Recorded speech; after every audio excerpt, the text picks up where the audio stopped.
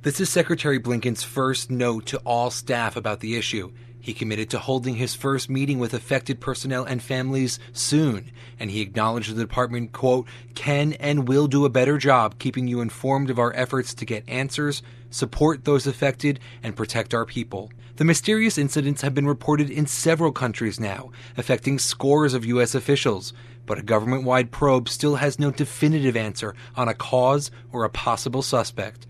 Conor, Finnegan, ABC News, the State Department.